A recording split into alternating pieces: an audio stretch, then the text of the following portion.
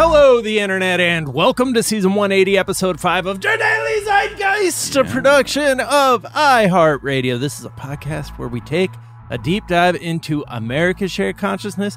It is Friday. It is April 16th, 2021. My name is Jack O'Brien, a.k.a.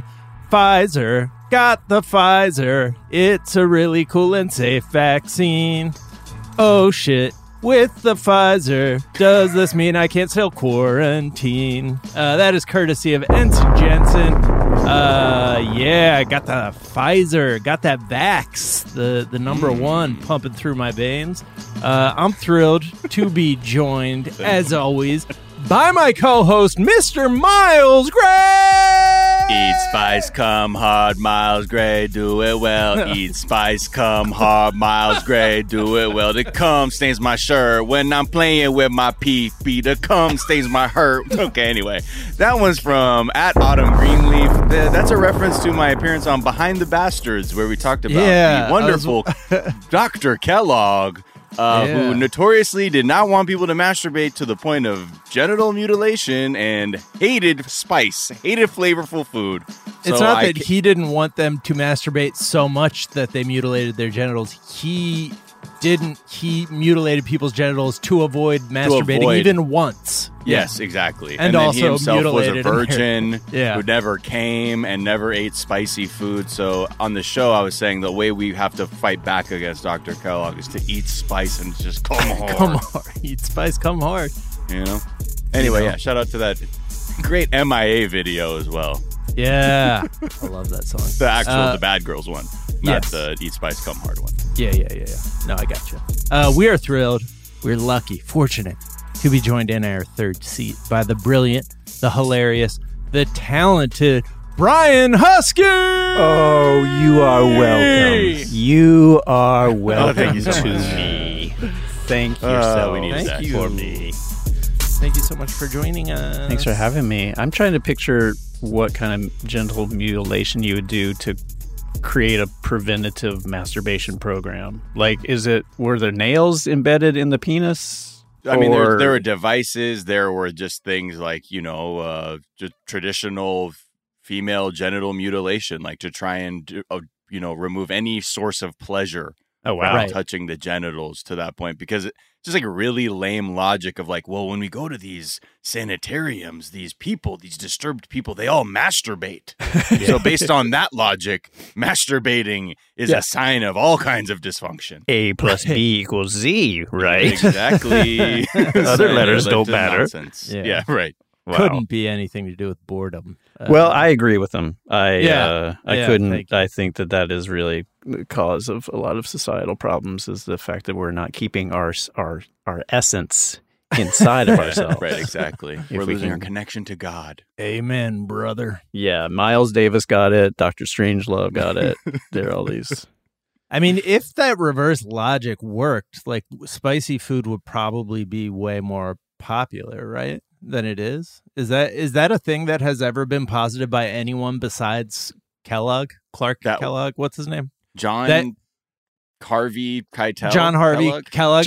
Do people? So he was like, spiciness makes you hornier. Is that a thing that has like gone down? No, it was more that like it'll just like bother you because if it's too it's the stimulation that's too much. Right. So if you're just overly stimulated, then now you're in a state of chaos. So just keep it nice and level with the gruel. Yeah. Well, that's why during the summer, like people you get hot and you get bothered. Mm-hmm. Right? Oh, right. And the bothered part is the need to ejaculate. Right. Or to orgasm. So, yeah. That's anytime someone says that, that's what they're referring to. Yeah, and he supported air conditioning around that. He was like, please, if we can get something to lower the temperature in the room, so because I can't see everybody just yanking on themselves anymore. Do something about it. The Please. weather. Wait, is this Kellogg the cereal? Yeah.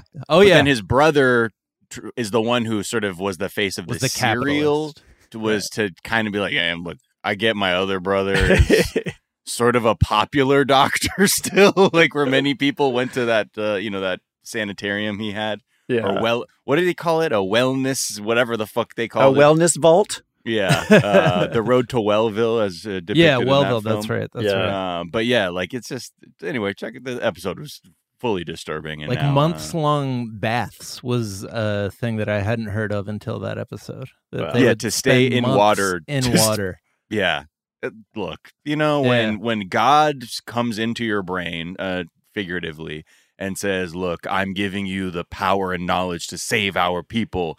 You get these ideas like this, Right? They're Seventh-day Adventists. Also Strong and Ben wrong. Carson, also Ben. Yeah. Strong and wrong. I would say anyone who's starting a new country, don't base this on Puritan values. I think that's the big takeaway. It just sets everybody off on the wrong foot from the get-go. But that's such a strange origin story that like Kellogg's cereal started from an ethos of things shouldn't taste like anything. They should just or be, you're gonna lose it masturbating and become a criminal. Yeah. Yeah. That's what, I mean, it does have a cock on the front of the Right, exactly. It's one of the few foods that has cock. In very unnatural colors, I might add. Right. Yeah. From the lack of stimulation, I don't know. Looks like a sick cock to me. I know. What was the discussion around in the company? It was like, we'd like to add a little bit of sugar to the cereal. It's like, what? Yeah. No! People were getting impregnated. No. All right, Brian, we are going to get to know you a little bit better in a moment. First, we'll tell our listeners a couple of things we're talking about. We're going to talk about the Chauvin defense, and just, so some interesting arguments being presented by them, like physics-defying arguments, it seems. But, they're just doing what they can to cast doubt on what literally everyone saw from multiple angles. We're going to talk about the possibility of reparations, this House bill that was introduced. Only the possibility, though. Yes, just we'll get into the very mention. The thing called the Republicans. So yes, TBD. We'll talk about whether police should be armed. We'll talk about how the right is reacting to the Johnson & Johnson pause. All of that, plenty more. But first, Brian, we like to ask our guest, what is something from your search history? Oh, wow. Okay. Get ready to be titillated and excited because for my search history, and I'm just going to go through the very last search. Yeah, do it. Michael's online coupon. Okay. Oh, if you're you wild, need, man. If you need to find 11 by 17 frame for a flyer for your band that you had in college and you don't want to spend too much money, you go to Michael's. And then you realize, how can this company survive based on their massive amount of discounts? Because you already are getting 50% off, and then you find another coupon for 30% off. So then you're buying these frames for like $4. Right. Wait, And- they let you stack coupons at Michael's? I talked to somebody who was checking out. I was like, how do you guys stay afloat? And she's just like, we're kind of like a dollar store. Wow. So you guys just buy not great stuff and make it seem like you're discounting she's like, there's lead in everything here. Oh, yeah, everything. She's like, that's why we wear these like arc welding masks when we're just ringing stuff up.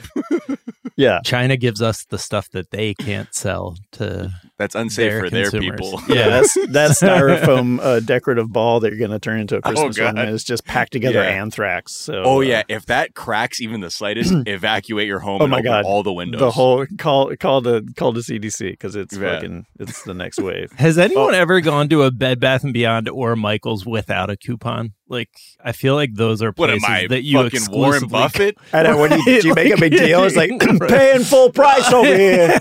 Don't give a shit. Hey, look at me. 20% off what? There you go. Come on now. You keep that 20% for yourself, sweetheart. Yeah, Thank you so buy much. yourself something nice. Because thank you though. I love the Yankee Candle Woodwick collection. Yeah. Get yourself a candle that'll probably cause nasal damage if you smell it. Go ahead. I remember during Christmas though, because I get on a bit of a scented candle kick during the holidays because I just want my house to smell like a Karen nightmare of just like wee. Because I grew up with like anti-Christmas house, so the pendulum has just swung the other way in my adulthood, like making up for the lack of American Christmas sense. And every day, Bed Bath & Beyond be like, "Hey man, you want like 25% off if you just pick it up right now?" Like it at a certain point, it was almost foolish to go there and not use a coupon because they were almost begging you to be like, come on, man, just use this fucking coupon. Oh, yeah, please. yeah. Right. What else we got to do? Yeah, it's all contraband. It's all from like pirate ships. You know, they're just like these freight liners that they hijack and then they just sell through Michael's. Yeah. That's funny that they like treat their candle consumers like addicts. Like they're just like, oh yeah, we've got another one. He's tilting. He's tilting. Oh, yeah. That's the thing. When you walk in, they usually have like, you know, flats of them right by the door. And it is a gauntlet of fragrance that you must survive to get through. And my daughter and I would always do a thing. I was like, do you want to do the candle sniff? And we would like test each one. And it's just a weird, it's just some far end of like the fragrance scale of just like, they're not real. You know, they're not real. And they're an approximation of like the ocean. But really, this is probably like, if the ocean smells like that, it's because like someone threw a bunch of Tide Pods away at the same time. Completely. Yeah. We couldn't sell Chemical Fire as a candle, but we'll call it Sea Breeze. Yeah. Okay. Yeah. Just kind of only a little bit of my nose hairs. Yeah. Completely.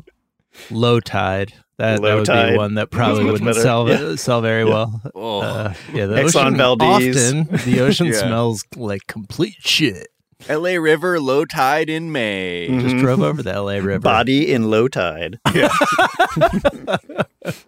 What is something you think is overrated, Brian? This is going to be a weird one, but I'd say like news coverage of what's been going on lately, especially around in Minneapolis. It feels like it's overrated in that it's underrated. I feel like they've done a poor job of sort of really like focusing on like, no, this is a serious situation again. I feel like we're back to this point where they're kind of like, and there's a situation going on, but don't worry because we're in a different time now and it's not cause for concern. This is not 2021. Yes, 2021. So we're not going to sort of stoke the fear. We're going to find something else to stoke the fear about. So I don't know. I guess overrated is sort of like, this sounds like I'm saying fake media, or fake news, but it's not that. It's just like, I mean, it's disingenuous media. Corporate media that has absolutely inequipped to actually report what is happening. Yeah, unbiased reporting is becoming both overrated and underserved. Yeah. So, that's my sort of stumbling through a thought. No, but even like then, it's true. I mean, I think it's also just exhausting to think like, fuck, like we can't even fucking count on the news to even do what it's supposed to because it's just clearly it's become this other form of journalism that isn't what I think we need journalism to be, which is just this very straightforward accounting without being uncomfortable.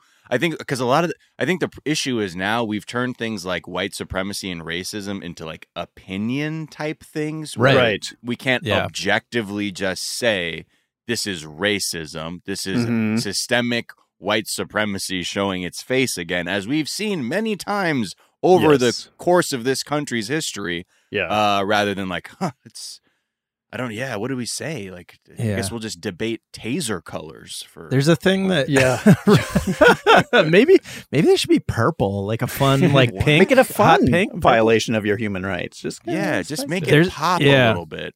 There's a thing that happens that's been annoying me since the summer, where the media will approach somebody who's protesting or demonstrating or organizing and ask them to like speak at length about the thing like that they've just been saying over and over again, that like it's like putting an onus on them to like provide something that I don't know. And then the media just cuts back to like a wide shot of like an angry crowd. They love to, scare people with an angry mob, but it's just, it's not complicated what's being said, but the media is like, and what's going on? Like, can you tell us what you feel? And it's just like, it took 3.5 years basically for them to start to kind of identify Trump's actions as like,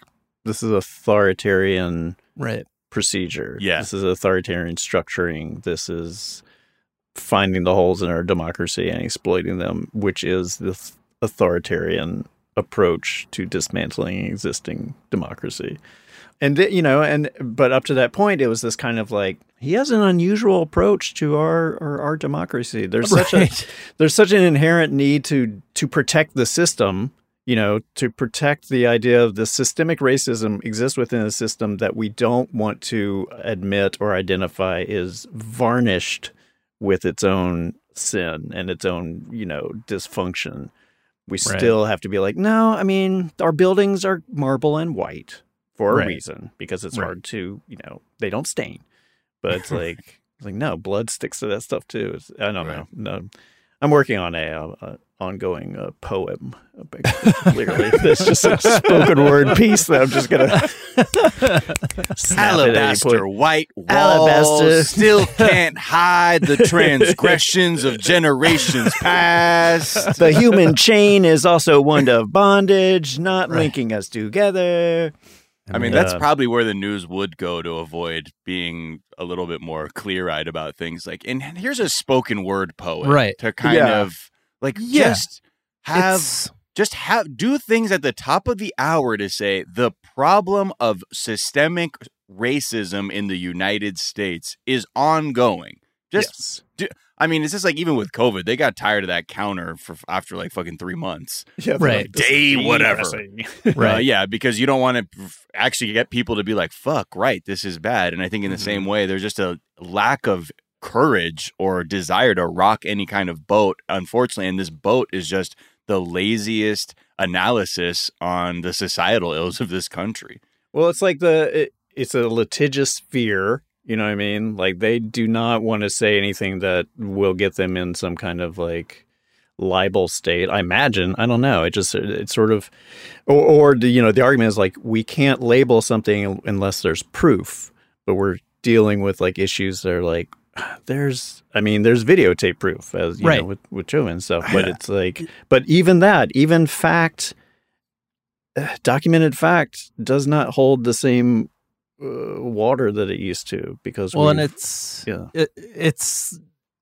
I kind of have like a lot of revelations about the news and like how the news approaches these important subjects by watching ESPN during the day and like hearing them have to be like 18 levels deep on an argument about something that is so fucking simple. And it's just like, it's like the news is coming from this perspective of like, we have to ignore the fact that you've been telling us what is wrong and telling us what you're angry about for the past 200 years. Like, and that the thing that is frustrating is that we have to keep saying it. And instead you're just saying, keep saying it. Could you keep saying that into this microphone? While like, what put that into perspective. What's happened? What's gone on here? Feeling? Yeah. Holy smokes. I am only now just noticing it. Right. Give us your, they just said racism. Let's cut back to the studio where we can just have a nebulous crowd shot of angry brown faces. Right. Yeah. And then just leave, and then that be the discourse. Yeah. Because but I mean, I think until like more people in the media can actually have a reckoning with their place in upholding this system of oppression too, through their reporting, there's not going to be much of a change. And I think people are going to have to become more and more discerning and cynical in terms of like, who is telling them what about what's going on. Yeah. Yeah. I think it's sort of, you have to take the information you're getting at a very sort of like, here's the broad stroke information that what the nuance probably is, hopefully you do, but they're not going to give it to you. You know what I mean? Yeah. And I've heard other people say, oh yeah, I get my perspective on what's going on here in the US from The Guardian UK or some other European news sources, because they can a different white supremacist country. Yeah. What is their perspective on our white supremacy? I mean, it's certainly a better form, because it's just like even during the Bush years too was when I was first like realizing, I was like, oh shit, I can't find news about anything to do with Iraq from like the U.S. media. Like I have to read the BBC or Al Jazeera or something like that, because I'm getting like the Raytheon Power Hour from like these other outlets, and I'm like, this is so fucking vague and like not even remotely giving like a critical eye or examination of what's happening. Yeah. The only thing they do convey, and this is what was so brilliant about the Daily Show, is just, or currently is like, it's like we will shovel up the gravitas and the indication that we know that this is an issue and that we really feel that this is an issue and we're angry about it too, but we can't quite express that opinion.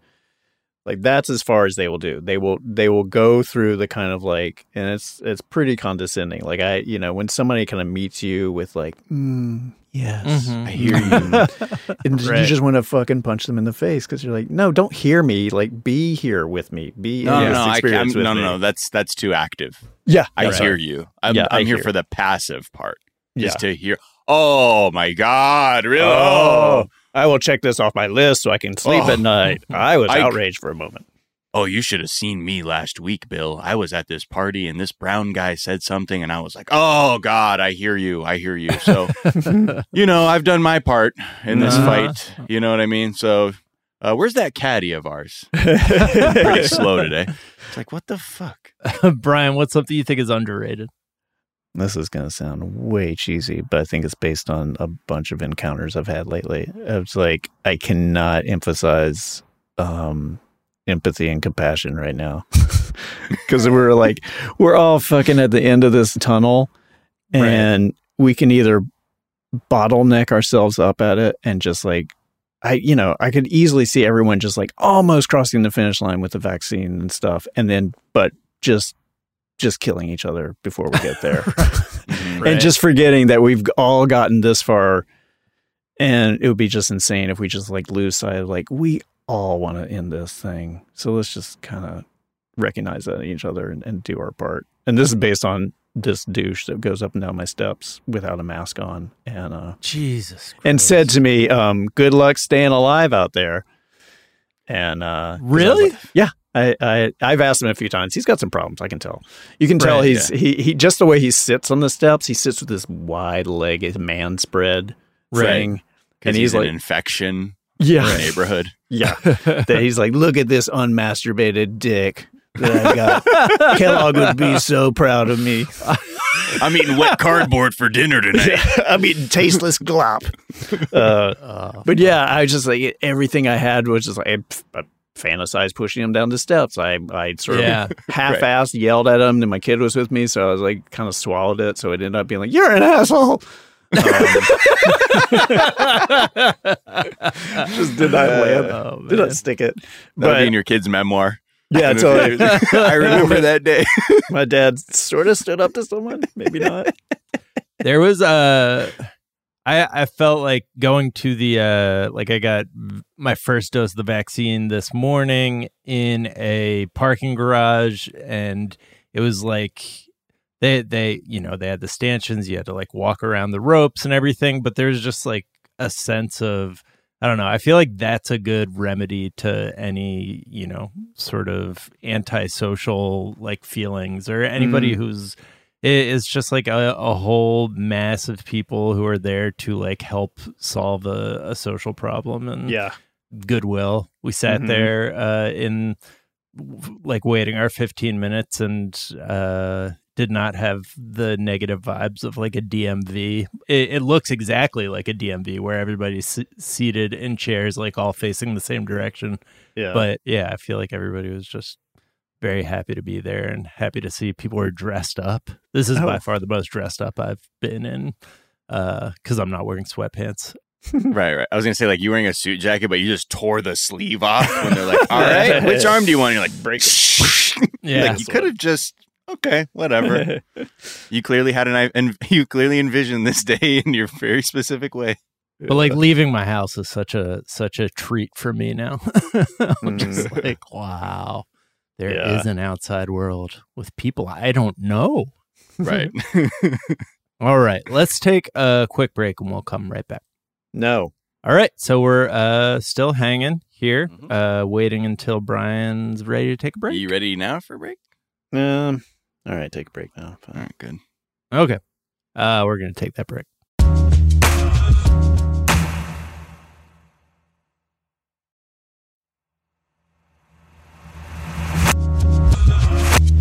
And we're back. And So the prosecution in the Derek Chauvin case has rested, and now it's time for the defense to pull out all the stops, explain why what we all saw was not what we all saw. And it's wild. I mean, like some of these expert witnesses, it's just like, I don't know. Like, where is this a thing where you will be able to continue to consider yourself like a functional human being after doing this? I mean, this is the thing for people who are the defense lawyers and experts for people like Derek Chauvin. You're operating on a different wavelength. Yeah. Because you're like, fuck, all right, let me put the cape on for white supremacy and try and obscure the facts as best as I can and I can go to sleep at night because I'm a goblin. So, and I live on the side of a church and I turn to stone at night. So the whole thing is like their expert witness is this guy Fowler is just an absolute fucking clown with the theory. Like essentially this guy is almost suggesting he's like, maybe George Floyd was actually dead before the police arrived. Right. Yeah. Have you ever considered that? It's like these are the kinds of swings he's taking. And the whole thing isn't even like a clear theory that he has. It's just to be like, well, it could have been, I don't know, could have been that, could have been that, could have been white supremacy doesn't exist. I don't know, guys. What am I doing up here? So he says first, a few of the theories. Floyd's oxygen intake was impeded by the exhaust pipe of the nearby police car. Where he was being knelt on. Then he also did concede during the cross-examination that he didn't know anything about the car, what kind of exhaust came out, or even if it was running at the time. Right. So they were like, Tesla. Okay. He had no idea. He's like, all right, how's this? All right, new angle. How about this one? Perhaps a tumor found in Floyd's lower abdomen could have contributed to a sudden surge of adrenaline that led to, quote, sudden cardiac arrhythmia. What? Yeah. Yeah.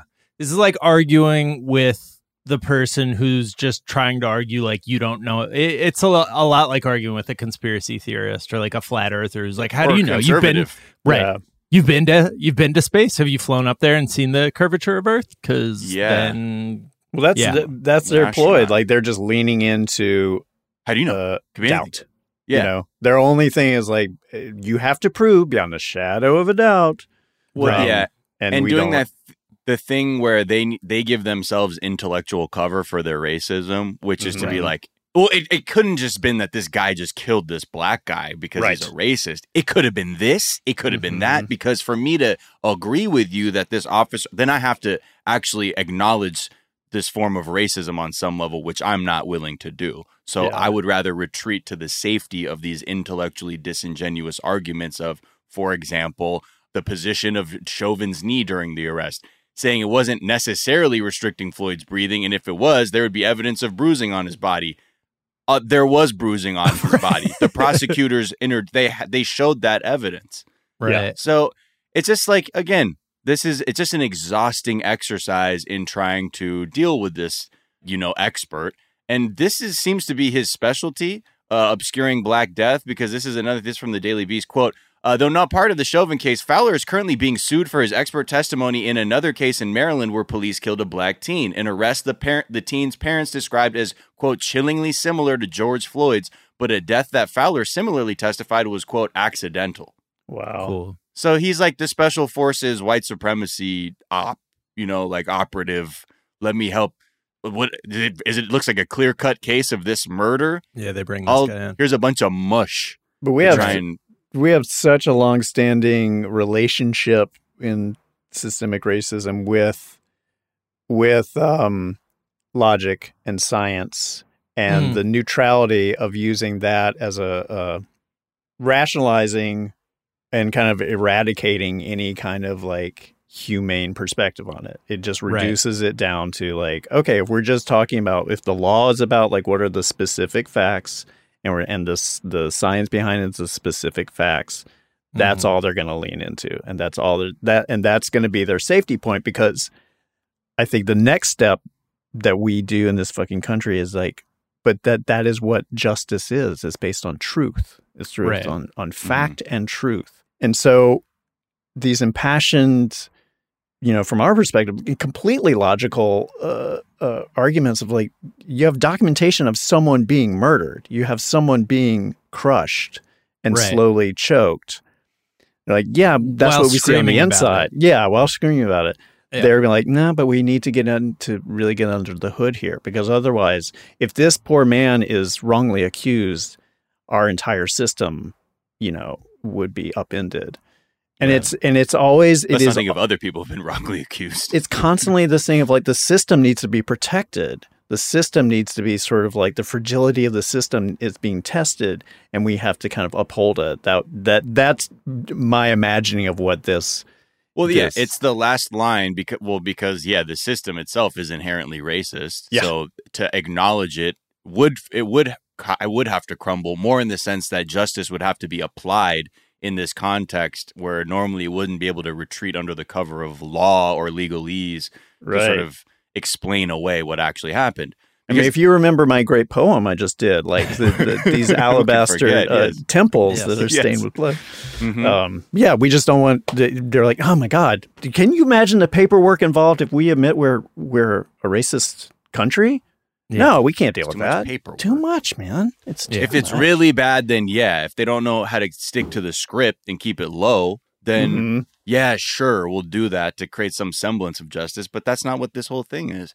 Yeah. And the other thing that was going on during this whole portion, again, even journalists and people who were observing the trial, they weren't even clear if any of this testimony from these experts was actually helping Chauvin at all. They were more like, I think this is harming him. Yeah. Because this stuff is so nonsensical. One of the last things Fowler said was he saw no evidence that Floyd was oxygen deprived because he didn't complain during the arrest of experiencing problems with his vision, which would be indicative that you're being deprived of oxygen. You would be seeing these spots, little spots of light and things like that. And because George Floyd only said, I can't breathe, how do we know? He literally made this argument. And when someone's trying to murder you, you also have to treat them as your doctor. Yeah. Oh, you've slit my throat. My carotid artery has been severed, and therefore the blood loss. Like, what? The fuck? Give me like a Virginia Woolf style, like stream of consciousness of literally everything you're experiencing. Otherwise, how am I supposed to know? How am I? These are the hoops, all to avoid actually, giving justice to somebody who's been murdered. Is just to do all these fucking ridiculous hoops. When before, it's easy enough for a black person to get killed because he looked at somebody. Really? Yeah. Yeah. And again, the defense is laughable because white supremacy is laughable. You know what I mean? It doesn't hold up to any scrutiny. The idea that because you are white, you are owed things. So when someone has to go up and try and essentially give some kind of, quote, medical counterpoint to what is just a clear hate crime that results in a death, it looks like absolute nonsense. So I hope the jury is equally as disturbed as most people hearing this would be. But there is one jury member who apparently is a Blue Lives Matter supporter. And I think it's a female, and I think she had voiced at some point some issues she had with Black Lives Matter. So I don't know how the fuck she got on there, but she's in the mix. Interestingly enough, because when they were looking for, trying to select a jury pool, they had to fill out surveys, being like, did you hold a sign during the summer? What did it say? Mm-hmm. Oh, wow. And I wonder if she's like, yeah, I did. It said Blue Lives Matter. Oh, great. Mm-hmm. I think I'd like to have this person introduced. Well, let's throw that in for a little spice. That's all it takes, unfortunately. And that's why this shit is so frustrating, because black people are having to look time and again into the eye of this demonic system in this country to say, what the fuck? Right. We don't give a fuck. Yeah. So can you tell us why you're protesting though today? Can you put it into words? That's just the more insidious, because they should just be saying, we don't give a fuck. Right. Mm-hmm. I'm here because we need to appear a certain way, but really we don't give a fuck. And if you want the proof, look at the outcomes. There's no justice for you. Yeah. Because we don't give a fuck. Well, that's that recurrent thing where they're like, oh, I just don't understand why people damage property and lose control. It's just like, for us to not have, not for us, I don't know. It's for people to not have the if you were pushed to this point, what the fuck would you do? Like, how would you react? We see how you, like, a lot of you people react to having a black kid walk through your neighborhood in South Carolina. You know, you lose all control and jettison them. short of, murdering them. But it's like, but there's no identification with the other. And that, it is just like, it's so insane. And it's so insane because it is insane. It is a dysfunctional way that we collectively are dealing with trauma, ongoing trauma that we bring to one another over and over again. You know what I mean? Yeah. It's cool. But all in all, pretty cool stuff. Pretty cool. Let's talk about this House bill, which, progress that it's getting raised as a possibility. At least we're making the Republicans go on the record and squash it. Yeah.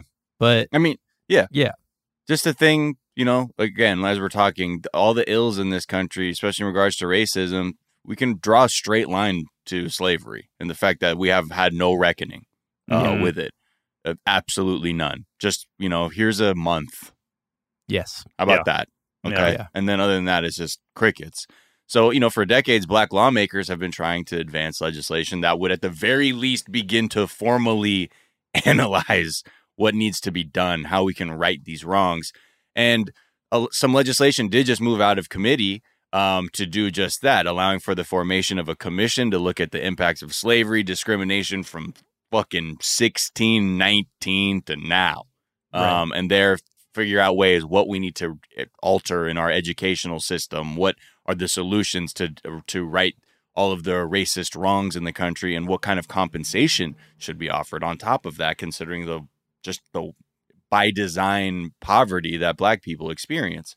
So yeah, a really great moment when we see those things, but you always realize, it got out of committee where then it has to be voted on by these other fucking people in this country. And we already have Jim Jordan saying, spend $20 million for a commission that's already decided to take money from people who were never involved in the evil of slavery and give it to people who were never subject to the evil of slavery. That's what Democrats on the Judiciary Committee are doing. Oh, God. So that's about it. I mean, it'll get out of the House, but then in the Senate, right. So again, another moments too, where I think even for people who are, looking at politics enough, you go, yeah, well, that's a wrap. Or even black people looking at them like, well, yeah, okay. Fucking reparations. Yeah. That's the cynicism that we live with, because and it just, I think a lot of people are underrating just how exhausting this is really becoming now. On top of everything else, that it's like, I don't know how long we can just keep asking nicely. Right. And then have just your face spit in. Right. Yeah. And still try and maintain your dignity or humanity throughout that. And so, shit, I don't know what to do. I mean, this is until we can solve issues like this of having these Jim Jordans and this minority rule in the country. It's like, how come there's fucking no one's going to get anything there owed? I wonder I wonder how much effect, there's not immediate effect. Definitely, with this kind of thing, it is like, we're going to have a commission to vote on the possibility of mentioning that it could be yes, maybe. Right. But if anything, sort of like on a glacial pace, this in combination with the Chauvin trial in Minneapolis and just this past year with BLM, and even, recently with sort of standing up for Asian, rights and abuses and stuff. This is the naive kind of maybe white liberal hope part of me or something. But it's a little bit okay, yeah. I mean, I guess if anything, we just kind of keep doing it, because if it does get to a point where oh well, we tried, we'll just put it on the back burner for another 20 years. Yeah. The next time it's going to be real bad. But it's exhausting. It is, and like you said, how much compromising of your dignity, of anyone's dignity, and of just being traumatized over and over and over again. How much can really you stand? Yeah, it's I don't know, and I think unfortunately, glacial pace is the theme of this thing, and totally, and because of that, generations of people come and go without seeing anything change. Right. So I don't. That's the thing. The people of color are technically a minority in this country. So until the tipping point really has to come from other people in this country, because we all know what the fucking stakes are. People in proximity to us who are allies know what the fucking stakes are, but it's this whole other section of the country that has no interest in looking at this in any other way except their own denial to maintain comfort. Yeah. And to just avoid thinking that anything could be wrong in this country as well, and to just excuse their own ignorance. And it's not just the Republicans either. I mean, I'm still can't get past Biden in the aftermath of, the first night of demonstrations in Minneapolis, saying that, like, we're waiting to see on, like, the initial murder of an unarmed, very young man. But there's no excuse. The one thing that I can, like, say is automatically wrong is looting is just so frustrating. Well, because that's how he has to still wag a finger at black people. Yeah. Right. That's what it is. He can't, or else he's a race traitor. Right. In subconsciously, he's not willing to be a race traitor and say, that is absolutely wrong. This person needs to go to jail immediately. That what we saw was an absolute hate crime. If you saw, they'd be like, oh, he sounds like a black person. Right. Because I don't hear white people talking like that. If they do, they're like very radical activist people, but not people in real positions of power, because you stand to be, your perceived race traitor or whatever the fuck it is. But you have to still have that position of like, yeah, that was bad, but also remember who's in charge again. And I'm gonna let you know by saying that. Remember, capitalism is about protecting capital and property, not about people. So don't break any windows. That's the crazy thing is, like, he's sort of future trading any positioning he might have for other, what I mean? It's a little bit of a bargaining chip. Like, well, I could say this, but then I would lose this move I could make later for this other thing. Just the political aspect of sort of like, Democrats. I think the political triangulation shit is just old now, because like the people that lose out are the ones that are actually at most risk, while you wait to find out what the most efficient position is, rather than going full stop on the side of humanity. I just also I wish the Democrats would kind of learn, like, okay, clearly the Republicans have established that there's a precedent, maybe based on our sort of social media, internet world we live in. And I was like, the half-life of scandal and what you've said, there'll be something else to replace it. You know what I mean? Right. He could have called this out, and somebody be like, "Oh my God, he's not one of us anymore." That's going to get swallowed up, and would be elevated if it started the conversation. Like, it jump started it a little bit. You need one very white celebrity to do something like that and spark the outrage and be like, what's the problem? What did I say that's wrong? And I'm going to be the one to say, what's the fucking problem with you? Yeah, the Democrats' triangulation, like, kind of reminds me, it seems like it's of a piece with what we're talking about on the journalism side of this, like, both sidesing it and, like, triangulation of, okay, so the Republican side is this, but the other side, the people who are being murdered on video while screaming, "I can't breathe," are saying this. So we have to, like, who tip the elections in our favor every fucking time. Right. So we have to talk about both sides, and it just, like, that the documentary 13th, like, the villain of that is, like, the Clinton administration, like the fucking, and it's all, well, I am a Democrat by name, and so therefore I have to do these Republican things to, like, confuse people into, like, both sides into supporting me. And it's just like, that shit is so far past. I mean, it should have never existed, but has Harris had anything? Like, I haven't, because she was so sort of front and center on so many.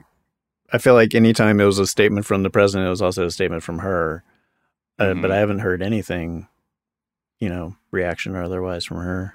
Yeah, I mean, at that point, I've been emailing her and stuff. It's not right now. I mean, I think the thing was just sort of very milquetoast, kind of like, this is going to happen. I think what this is, quote, folks will keep dying if the country does not address racial injustice. Okay, Vice President Harris. You got any fucking ideas? Right. Like, what the fuck? Talk to old man Joe. But again, this is why, like, that's why it's so disheartening too, because no matter who's in the office, there's just everyone is still cut from the same cloth of only rocking the boat to certain degrees. Yeah. No one's going to flip the table, and the table flippers get fucking marginalized real quick. Mm-hmm. Yeah. That's just how the system, that's how it protects itself. It's like, oh, this person has big table flipping energy. To the sides you go. Either that, or now I feel like they kind of position it as like, oh, that's just their brand. That's the bullshit that they're like putting out there, that they're actually this person. Like there's a real point. I mean, it's always existed politics, but I feel now like there is a very poisonous sort of acknowledgement of like, everybody's got their kind of brand. Everybody's got their sort of like persona. You know, the fact that they come at AOC is just like, she's just like leaning hard into this like 20-something kind of liberal, you know, trying to grab her base in that way. And so it doesn't. Believe that? Huh? You think that? I do. I mean, AOC is being performative with her progressivism? I don't, but I've heard people say, you know, that there's that thing of like, you have to have an awareness of who you're speaking to, but you also have, I think there's the cynical version is that there's like, oh, it's a performative thing. Like who knows how genuine they are. Yeah. And once we start to call that out in each other, then you cannot, it's hard to sort of invest any kind of hope and faith in collective efforts. You know what I mean? If we're mainly with our leaders and stuff. Well, I think that's why we have to ditch the notion that these people are going to do anything meaningful. Yeah. Or not put the full onus of like, oh, they're here to save us. You know, it's like, and you even look at like the natural disasters that have occurred. I hear more stories anecdotally about people in the community just helping each other than FEMA coming through with some shit. Completely. You know what I mean? Like, especially like in Texas when things were completely fucked up.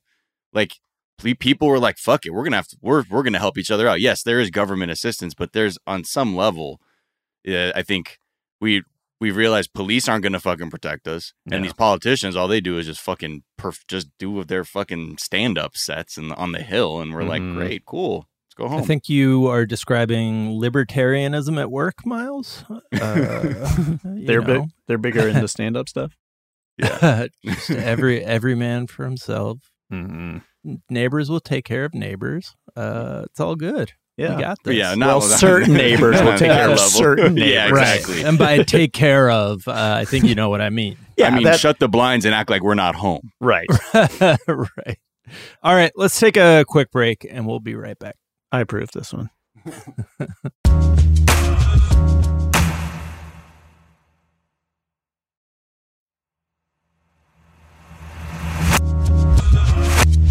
And we're back, and let's talk about the Johnson & Johnson, the Johnson & Johnson pause. The U.S. health officials recommended a pause in distributing the Johnson & Johnson vaccine, and, you know, Australia straight up canceled their entire order of Johnson & Johnson vaccines and have decided to abandon the goal of inoculating its entire adult population by year end.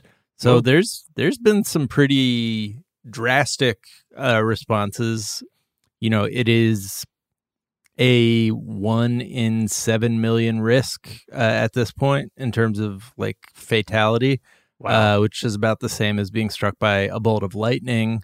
And for the at-risk group, women under 50, it's about the same odds as overdosing on Tylenol in a given year.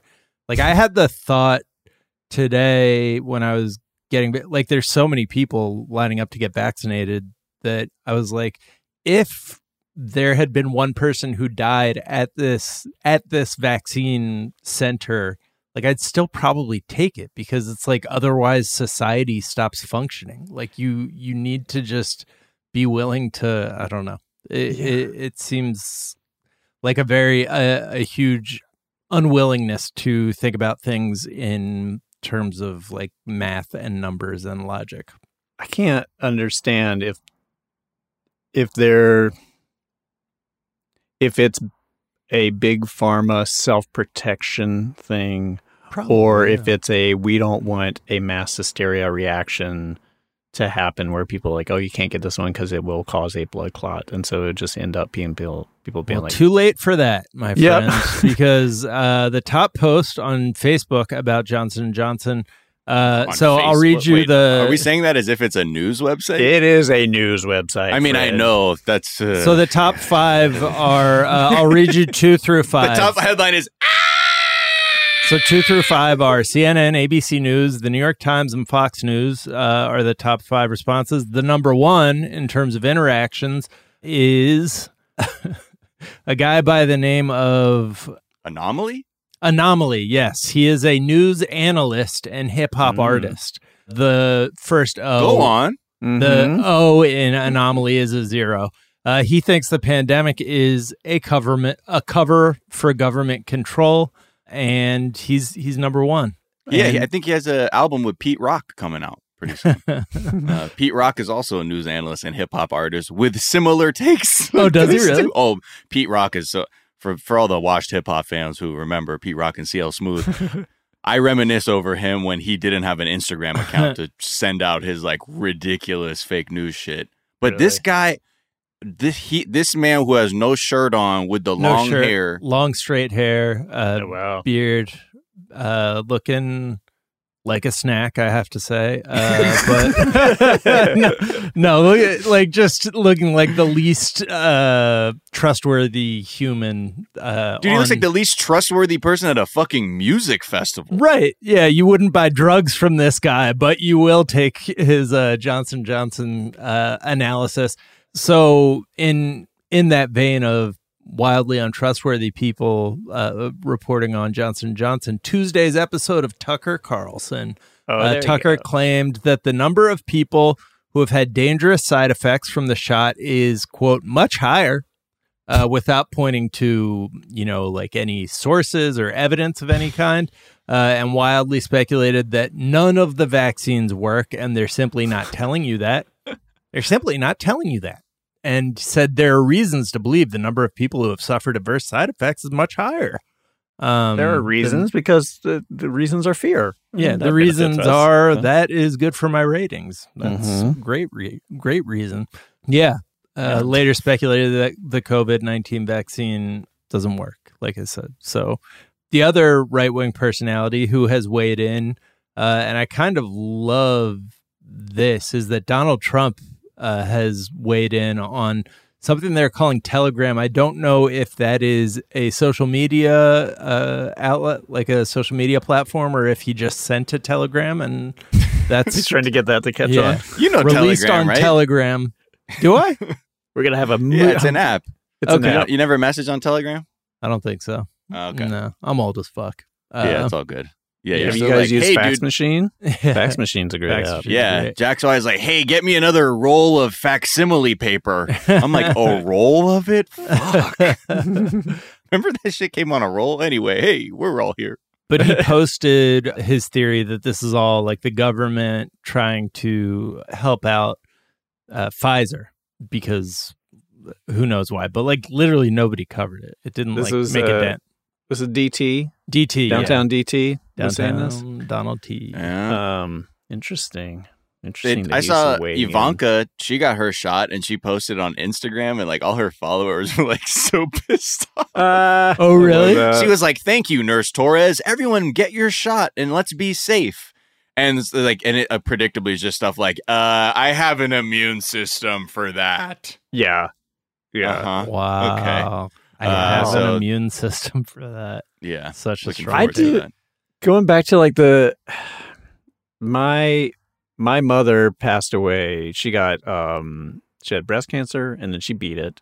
And then she was on some supportive medication that had the 0.5%, recipients might have complications. And she had complications. Right. So we didn't know that would happen, but that is a component of taking that medicine. And I'm not saying that as sort of like, so it's all good. I'm fine with it because I'm not. But Right. on this scale of what we're dealing with and on Right. the scale of how small the risk is, I don't understand why they're just not saying percentage-wise, here's the chance of this happening. Right. The decision is up to you whether you want to do it or not, as opposed to just like pull it all out. So I don't know if that's sort of, and it feels like them saying pull it all out really emphasizes that.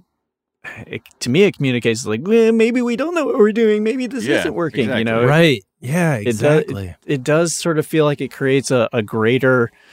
It seeds more doubt than it would otherwise. Yeah, I feel like I'm a CEO, like sort of like, and it doesn't matter if these people die, but it's not. You know, it's kind of I don't know. It's not. we have to project strength. Yeah. But this is once again like one of the things with the market like running a society. You can't have the market run a society because you have legal exposure, you have like all these different things, and it seems like they don't know what they're doing. And And even when we were talking before, like how obviously science isn't infallible because it's at the end of the day they're human beings engaging in the method of research and analysis, and things are learned and unlearned, and discoveries are made, and assumptions are tested. And so the fact that we still also just have this like weird relationship of like it's either all right or it's all wrong also puts them in a weird spot where they're like, well, fuck, like if we say that, then they're not gonna fucking believe that. Now we got this whole other information economy that's like undermining any little mistake too. So unless it's to your benefit with someone being having a knee on their neck, then you will want that sort of like doubt space, that kind of unknown, like, well, the fallibility. What was that? A Ford Explorer exhaust pipe? You never know. I don't know. But yeah, those are actually healthy. Yeah, but unfortunately, every little decision can be looked at in so many ways that it's either going to cause decision paralysis or just these like other just knee-jerk responses, like pull it and then fuck. Let's also not really explain much, and the thing that'll just say is that we're pulling it as if it's like a bad batch of cookies that we can't sell anymore. It's I don't envy their position at all. Yeah, and I don't know how many people who have gotten it, if it's sort of started a wave of like, oh my God, is it like how long until it starts to happen? Like, is there a freak out happening around that? Because I know a bunch of people got the J&J and they're like, right. So it's like they don't have to go back a second time. I have to go back next week and I have to drive way far away because I scored one that was like in the boonies. And now, but I literally had like, well, I'm glad I don't have to deal with that.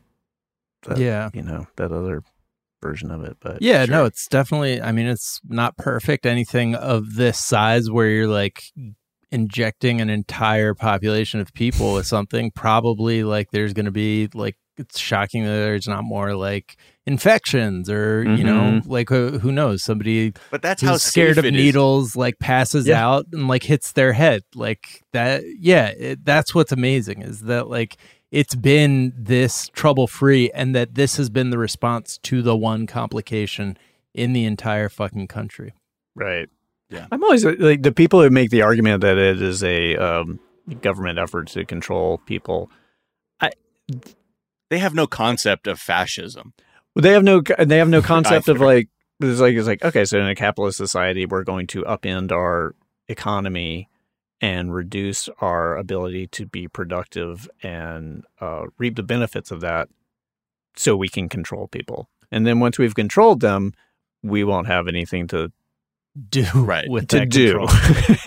Or to lead into, I don't know. It's a very, all of this for a level of control that is far less powerful than Pokemon Go. Like gave the whoever was in charge of that. I think it was the Russians.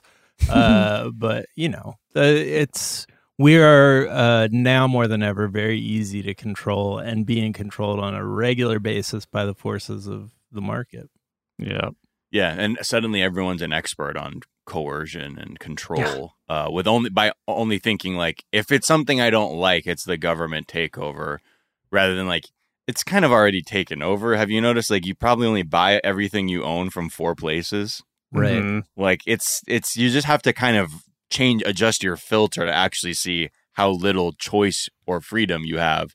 But you have consumer choice, which has now been paraded around as freedom. Right. like, I sometimes wonder how much, because like I talk about how like I think a lot of white supremacists and people who, you know, do things that suggest that they believe in white supremacy, like there's a cognitive dissonance there where they know it's a lie, and they're like, and that's like where some of the hate and then anger comes from, is like they know they're not superior. And like I do wonder on stuff like this where they're making up a conspiracy theory about control while living a life that is thoroughly controlled by a different thing that is like totally out of their control.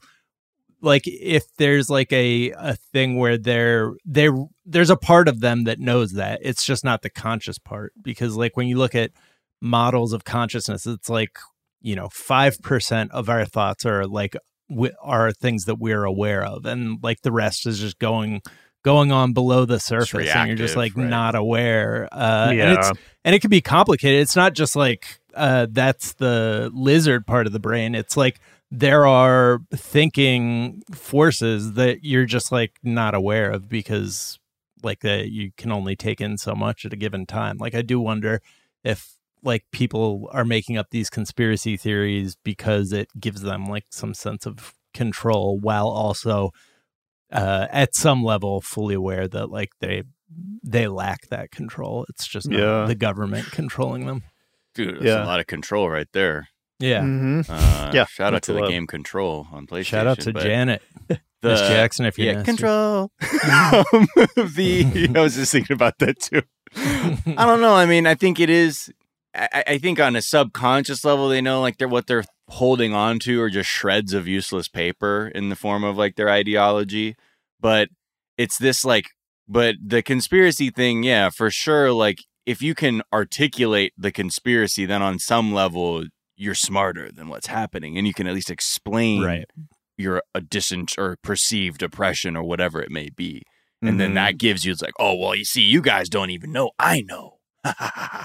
There was, I had heard during the I don't know, in the past year, and I don't know the specific term for it, but it was, the takeaway was basically it's almost sort of like conspiracy validation, that there is a feedback loop, a sort of like positive reinforcement thing that happens. Like the more that an individual sort of pushes against what everyone else sees to be the truth, it reinforces the need for the truth that person sees, the conspiracy theorist person sees. It's like a little, it's like a little dopamine hit every single time. Oh, it's like, no, I know the truth. I know, because it gets in, and they sort of spoke of it gets in a little bit of sort of like a martyrdom frame of mind. It gets a little bit into sort of like, it's definitely control. And it gets into sort of like it's a weird investment. It's like a sideways investment in hope. You know what I mean? Mm-hmm. Right. But it's also, in a weird way, it's a sideways investment in hope, and it's also sort of like a really dark, comfortable place to be in. Yeah. Because as long as that threat is there, then that person will have this sort of like the cause to fight for, the purpose. And it's a construct there that offers them the most comfort for however they take in the world. So I mean, I do think the central lie that like everybody knows at some level they're telling themselves and like is aware of is that you are one of 7 billion people in the universe, and that is like if you stop and think about that is a wildly insignificant like feeling.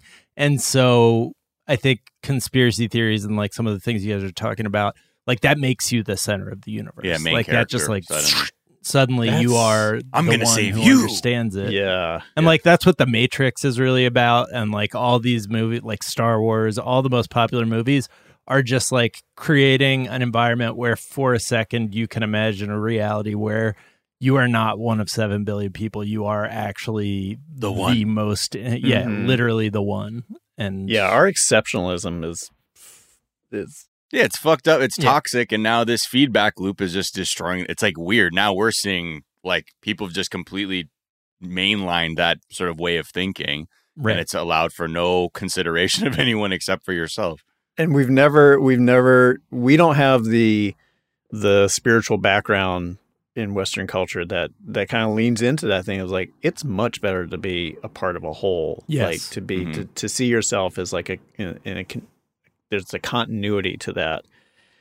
We just lean against this like, no, I got to make my mark. I got to stand out. I got to sort of get what's mine. When and really it just like, freezes you, you know? There should be something liberating about knowing that there isn't all this pressure on you to be the one that you are. What separates you from an ant? Right. You know, you just so you know, you walk around and you probably killed a ton of ants without even fucking thinking about it, because that's just where shit is. And the way we pass away or our lives, it's the same. It's just random. And unfortunately, that's freaky as shit. But on the other side of it, that can be very liberating if you can embrace this idea of that life is finite, that it's precious, that because it's precious, you have so many things to have gratitude for. But instead, you want to just be like, well, I'm John McClane. Now, what the fuck kind of way? You want to live like that? Fuck that. I want to be someone in the background. I don't have the pressure on them to fucking be whatever. Just be you. That's good enough. Yeah. All of these police shootings that we're just, hearing about every day, like made me think about like whether that mentality of like wanting to be the protagonist in a story is like the 16-year-old boy who was killed because he had an air pellet gun, and in Maryland, there seems to be so many opportunities for de-escalation, but there's just like this desire to, I feel like, just like make yourself like this, like that's kind of the most dramatic way that you can sort of enact your importance, like as opposed to other people, is by killing one of them. I have a memory of my dad at a point when things were not good for him and he had some problems. When there was a moment where, as those things were happening, he descended into this period of time when he would just watch Clint Eastwood movies by himself, and Westerns, and he completely disappeared into this like fantasy fulfillment place in himself. And, some things kind of came out sideways around that time. And, hearing this again, it just reminded, there's so many people who have the opportunity, especially now, God, with the internet and stuff, to spoon feed yourself this kind of like narrative that will quiet whatever discomfort you're having inside yourself with this other thing. Yeah. And then the cool thing is you can take it out to the streets and act it out in real life. And maybe somebody will film it, and then maybe you'll get posted, and even negative attention is that makes you a more important one of 7 billion. Yeah, and if you're lucky, you become a meme. Hey, and that's how we live on, baby. Look at me, Ma. I'm a racist meme. I'm a meme. Look, I'm a meme. It's me. Brian, as always, such a pleasure having you, man. Where can people find you and follow you? Followers sounds so culty, but if my minions want to engage in the truth, I'm on Instagram at The Brian Husky. I'm on Twitter, The Brian Husky. Don't do much there. And then, of course, they can find myself and Charlie Sanders at Bald Talk. Yeah. Also on iHeartMedia. Yeah. So wonderful. This week we got. Can I say who we have this week? Yeah. Because it's already Ed Helms, who has hair. What? But that does not mean he reveals that he has been wearing a toupee this whole time. He takes his toupee off on the episode. Yeah. Oh, fuck yeah, Brian. Yeah, he's yeah. Charlie just repping always hard, be like, kick that fucking toupee. He's got a weird sideways hair loss pattern that's just, it's hard to wrap your head around. Wait, so what's Ed Helms' relationship to the baldiverse? We wanted to sort of talk to someone who had a great head of hair about their struggles with having hair and issues around that. And you bring out the tiniest violin. Totally. But we did find out that he's got a weird fatty lump on the back of his head, so he can never shave his head. Because he might reveal that he's got this, this hidden twin growing out of the back of his head. It's like the idea. It's like really loose, like a little water balloon. Like, right. Yeah. That thing's like a little goopy today. scrotum. Yeah. I told him if you just masturbate more, because that's where all the sperm is. That's where all it goes. But he's like, no, Dr. Kellogg said no. Yes. And is there a tweet or some of the work of social media you've been enjoying? No. All right. I know that really kills your segment, but Doesn't. It's fine. Oh, you know what? It's a perfectly That's not true. acceptable answer. I'm 52, guys. I don't care. I'm old, and things that are gentle make me happy now. I've been following a bunch of nature accounts. So if you want, just looking at animals helps. Just watching animals be cute helps. For sure. Do it if you get stressed out. That's what I've been doing. It's like, oh, look at that bunny. Oh my God. Miles, where can people find you? What's a tweet you've been enjoying? I like Twitter, I like Instagram, and I am there at Miles of Gray. And then the other podcast, 420 Day Fiance, that's on Twitch and also as a podcast. A tweet that I like, I like two. First one's from Reductress. It just says, how to walk away from your parked car without locking it 5 times. Because literally I'm no a clue multiple locker. Yeah. I like to lock it up. I like to see the lights go off. If I don't see the lights go off, I will have to do it again. Yeah, my car used to make a beep sound when it was locked, and now it just is like once you lock and you're it, like, what the it's fuck? Did it lock? Yeah, where am I getting my? Does it? If feedback? you double click it, does it honk? That's what. No, mine does. it doesn't. It doesn't Oh, honk. wow. Uh-oh. That's not good. Way too much respect for me. No, you might have to be on the lookout. Guys, for I'll that be one. right back. Yeah. And another one from Chauncey Sugar Sweets at C Sugar Sweets tweets. I like how Ben & Jerry's has all but had a flavor called Fuck Cops Fudge for 40 years, but conservatives just realized today that it's owned by 2 libs, so they're shitting their pants. Right. You can find me on Twitter at Jack_O'Brien. A couple tweets I've been enjoying.